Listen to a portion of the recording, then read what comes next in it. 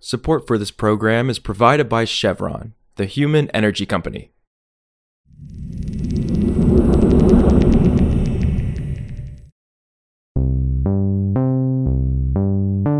This is Politico Energy. I'm Josh Siegel. PJM Interconnection, the largest U.S. regional grid operator, made a controversial move recently that's dividing regulators, consumer advocates, and power providers. PJM coordinates auctions every so often to make sure its millions of customers have enough power supply to meet demand. Companies will bid against each other for contracts to generate energy for the region's customers, and PJM will oversee that process. And after a December auction, PJM believed the prices for customers were inflated, so it decided to delay posting the results of the auction and reached out to federal regulators. But that move has sparked a fierce debate, potentially disrupting the power market auction process in general.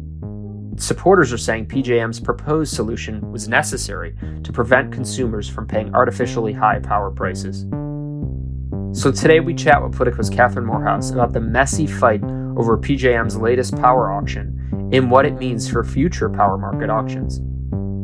It's Thursday, January 26th.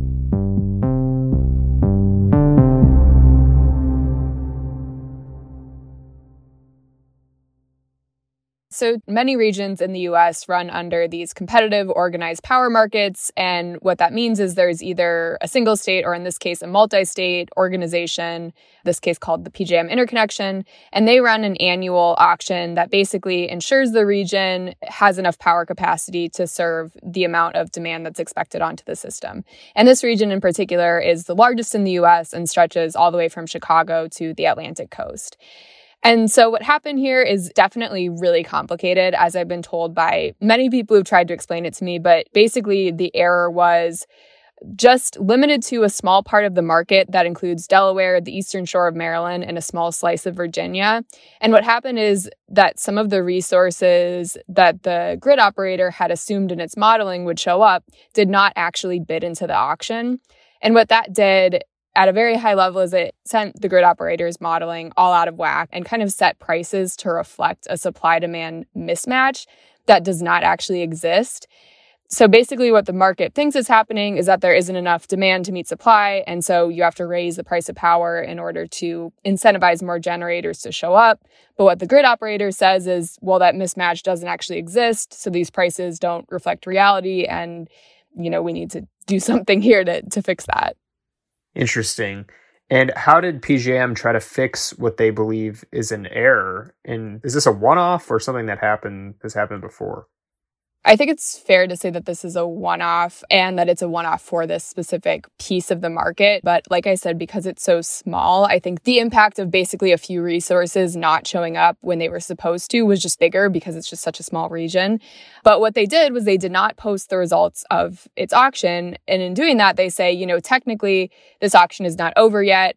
And so we can still make some changes. So they petitioned FERC to basically let the grid operator tweak its rules in order to more accurately reflect what the actual price of power should be based on the resources they know now will be bidding into the market and will be providing capacity for the region. Right. And so you're reporting that all of this has sparked a debate among regulators, consumer advocates, and power providers. And critics are saying this move by PJM could have consequences for future power market auctions. So can you break down what that's all about? Yeah, so there are a couple of things happening here. This is a really big inflation of costs. PJM says this is about 4 times the price of what power should be in the region. So, these generators, including solar companies, fossil fuel companies, et cetera, they, of course, don't want to see PJM reverse course here, because they're set to lose money if PJM says, actually, the price of power is too high here. We're not going to pay you that much for your capacity. One person from Energy wrote in an affidavit that basically we've made financial decisions assuming these inflated costs would stand, and you can't just reverse course on us now. That's going to cost us a lot of money.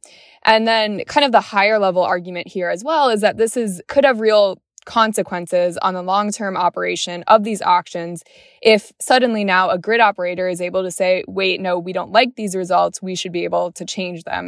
And so they're also arguing, this puts a lot of market uncertainty into these auctions and makes our jobs just a lot more difficult and makes these markets less certain. Right. And then on the flip side, there are supporters of PJM in this case. So who are they and what are they saying? Yeah, so you have regulators, consumer advocates, and the region's independent market monitor, which is kind of its official watchdog, essentially. All of them are saying that this is clearly an error and should be fixed, and there's no reason for consumers to pay, again, quadruple what they would have otherwise paid.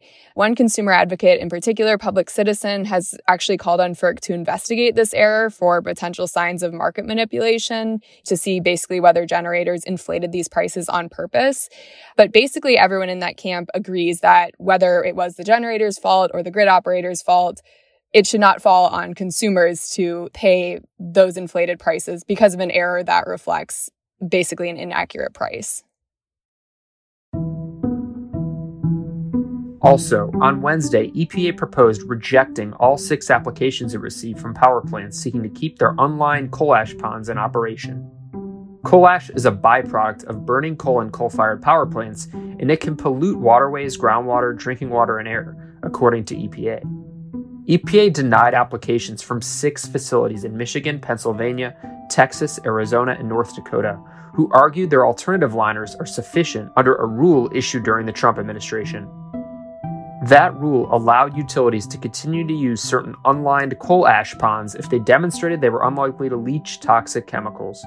However, EPA said Wednesday that, among other things, the facilities failed to prove they can monitor groundwater to detect any contamination from their coal ash impoundments. For more news on energy and the environment, subscribe to our free newsletter at politico.com/power-switch and subscribe to Politico Pro to read our morning energy newsletter. Some of the music in today's show is composed by the mysterious Breakmaster Cylinder. I'm Josh Siegel, and we'll see you back tomorrow.